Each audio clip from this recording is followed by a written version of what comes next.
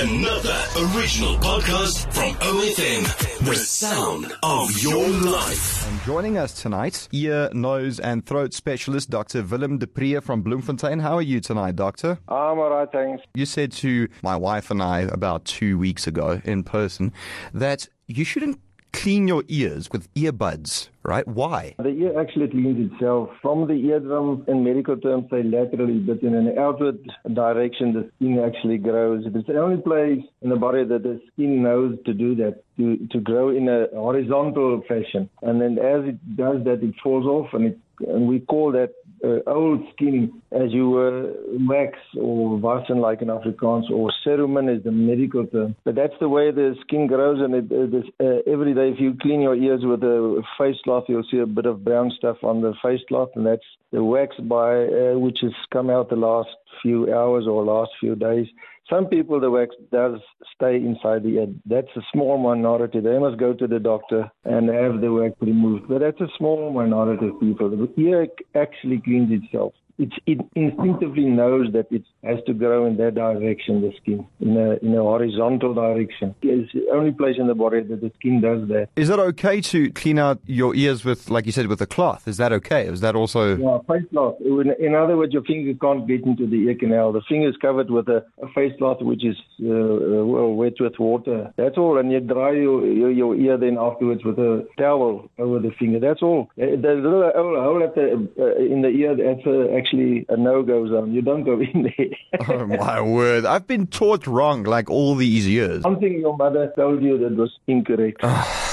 You can't tell her that, though. So blowing your nose as well, you also said that's preferably rather sniff. Yeah, always rather sniff. You can blow your nose when you've got flu, or you blow your nose when you're doing sport or swimming or gymming or running or cycling and the nose is running.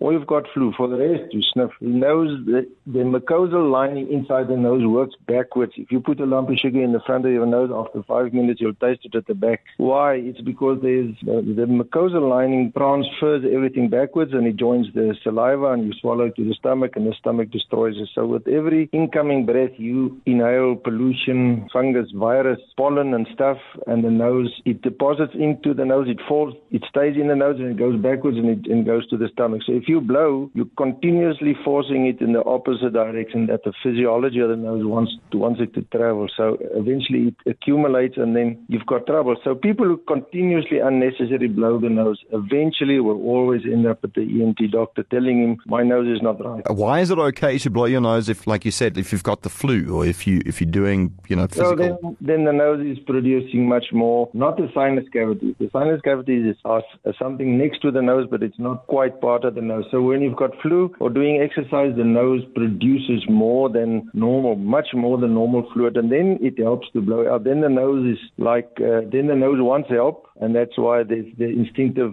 thing of blowing out. But the moment the flu is gone or your exercise is over, then the sniffing thing is normal again, is the best way to go. So you don't blow the nose. Sniffing it doesn't mean you walk around sniffing terribly the whole day. It just means a few times during the day you sniff hard, or you just don't blow. Just put it like that. Don't blow the nose unnecessarily. Ear, nose and throat specialist Dr. Willem Du Preez joins us for Medical Monday tonight. Now, last thing, doctor, my dad told me when I was a teenager that what I should do is I should also brush my tongue because that helps with your breath. But you said you shouldn't brush your tongue. No, the tongue is actually cleaned by movement, by teeth, by food, by water, by saliva, by the enzymes in the saliva. And most importantly of all, the tongue is covered by small, minute-like things we call papillae. Now, that's just it's like microscopic, like we in Afrikaans, these muurswipers, small, round things. Now, there are millions of them covering the tongue, and they are replaced hourly. There are 4 different types now. Right at the back of the tongue, the bigger one, you can see the 4 of them on each side. If someone opens the tongue and opens the mouth and pushes out the tongue, then you'll see those things at the back there. And some people often think that's abnormal. Now, those papillae will stay long, very long, up to 11, 12, 13 days before they are replaced. But the other things are replaced hourly, all the time. There are 4 types, the other 3 types. Now, on these papilli, you have the taste buds, which are even smaller, and they grow on these papilli. But the point is, if you take a pen and you scratch your tongue with something that makes a mark, and you go and sleep tonight, and you wake up tomorrow morning, that will be gone, because those papilli will be replaced even while you sleep. So the thing is, people come to us with a bad breath, that complaint, and what they do is they brush the tongue very hard, and what they actually do, they force bacteria in between these minute little antules, by way of speaking, and they cause trauma, so that the bacteria that will be removed by saliva and the enzymes in saliva now is sticking in between these small things, and they stay there, and that's what causes bad breath. Now, there are a lot of causes of bad breath, probably about 20, let's say, generally speaking, about 10 causes of bad breath. Wow. But one of the most